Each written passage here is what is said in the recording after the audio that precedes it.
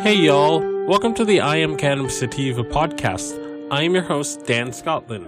If you're currently a medical marijuana patient and want to tell your story and be featured on the podcast, feel free to email me at iamcannabissativa@gmail.com. Feel free to hit me up on Instagram at iamcannabissativa.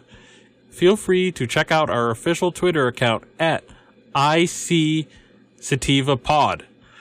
You can also find and subscribe to our podcast on Spotify, iTunes, Anchor, Overcast, Radio Public, TuneIn, Stitcher, iHeartRadio, and the Google Play Music Store. Please rate and review us on iTunes, as rating and reviewing us will bump up the pod on their algorithm and put this podcast in front of even more eyeballs. If you like what we are doing and you find yourself coming around often, please become a Patreon supporter of this podcast and support us. By supporting us, this helps us to keep the lights on, pay rent, pay for hosting, equipment, and travel. You can do this by going to https://anchor.fm/iamcannabissativapodcast/support. You can also support me now on Patreon at www.patreon.com/ICSativa podcast. You can support the podcast for as little as $1 a month. We also have a $5 tier if you're feeling extra generous. Hey y'all, Mrs. Sativa here. Hope you guys are having a very good one. So, I want to share this from the folks from Marijuana Moment. As usual, I'm joining you from legal Massachusetts, the heartland of America. So I'm going to read this from Marijuana Moment. It was written by Kyle Yeager. New Mexico committee gets head start on marijuana legalization for 2020 session.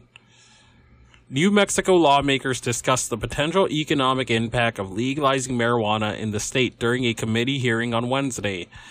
The meeting of the legislature's Interim Economic and Rural Development Committee, which featured testimony from the chair of a governor-appointed cannabis working group, focused on issues such as tax scheme for legal marijuana sales and the allocation of resulting revenue. While Pat Davis, the working group chair, touted the economic potential of the industry, he also recognized that getting a business in marijuana is expensive. It costs about $500,000 to $1 million to open.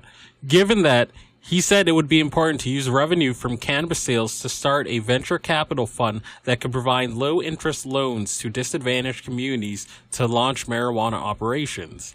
The committee convened 1 month after the Cannabis Working Group, formed by Governor Michelle Lujan Grisham, Democrat, released recommendations for a legal marijuana market.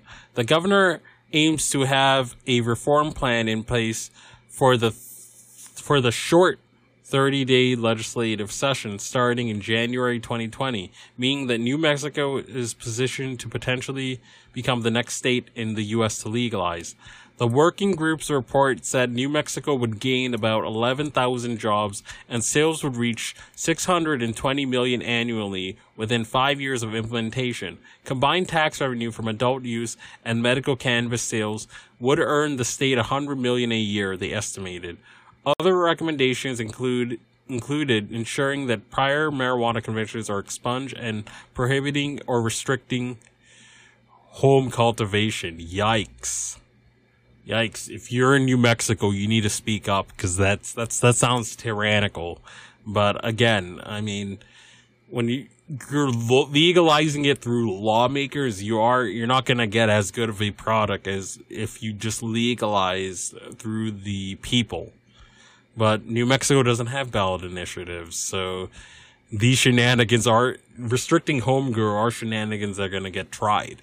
You know, that happened in Illinois. They don't have home grow. Only patients have home grow.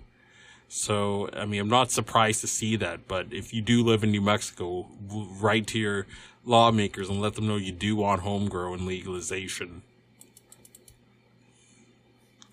Davis, who also serves as a member of the Albuquerque City Council, touched on a variety of these recommendations and emphasized that the working group wanted to incorporate law enforcement into conversations. They don't need to be in the conversation. These people that busted people for cannabis and planted drugs on people to get charges and meet quotas, they don't need to be in the discussion. I'm sorry. About legalization as legislative efforts move forward. He also said marijuana would be larger than most agricultural industries once it is legal in the state. New Mexico is ready for this, he said. We've found that New Mexico has been doing this for 10 years already with medical cannabis, and that this is just a multiplier in terms of regulation and infrastructure. This is a real opportunity. Lawmakers also heard from the Public Safety Department Secretary Mark Shea and University of New Mexico economics professor Sarah Stith.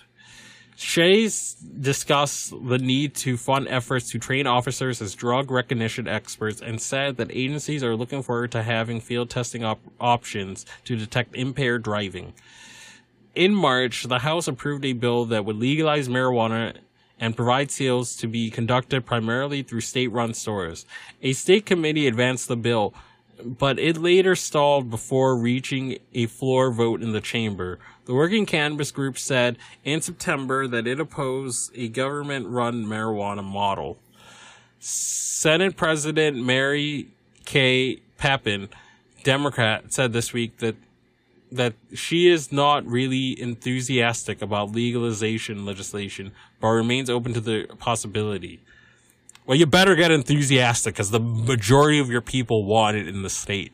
And if you're not going to give it to them, 2020, like I have read in a previous article about New Mexico, all the legislative seats in New Mexico are up for re-election or up for election. So if they're going to fail in 2020, if you're having the Senate president trying to pour cold water on this effort and you're having her have cold feet, then she needs to be booted out. I'm sorry. 2/3 of the U.S., 2/3 of Americans want this legal. You're not being told to do this, Senate President. You're not being asked to do this, Senate President. You're being told to do it by the people. And if you're not going to do it, we're going to boot you out and we're going to put in place lawmakers and people that do want to do this, because your people do want this. And if you're not going to give it to them, we'll put someone else that does. You work for us, Senate President, not the other way around. Also this year, the legislature passed a bill decriminalizing cannabis possession, which was signed into law by the governor in April. Officially took effect July 1st. End of article. So, if you live in New Mexico, I'm gonna put ways to find your lawmakers in the show notes. I'm gonna put ways to reach your governor in the show notes, because this is no home grow. That's tyranny, and we need to fight it. I mean, you may not end up getting home grow, but if you show up to the table letting your officials know, hey, we're watching you, you're watching these shenanigans you're pulling, then it is going to make them think twice about putting through a legalization law with no home grow. It will make them think twice, hopefully. So hope you guys got a lot out of this, and peace out. If you find yourself coming around often to my podcast and want to support our humble little project, there are a few ways that you can do so.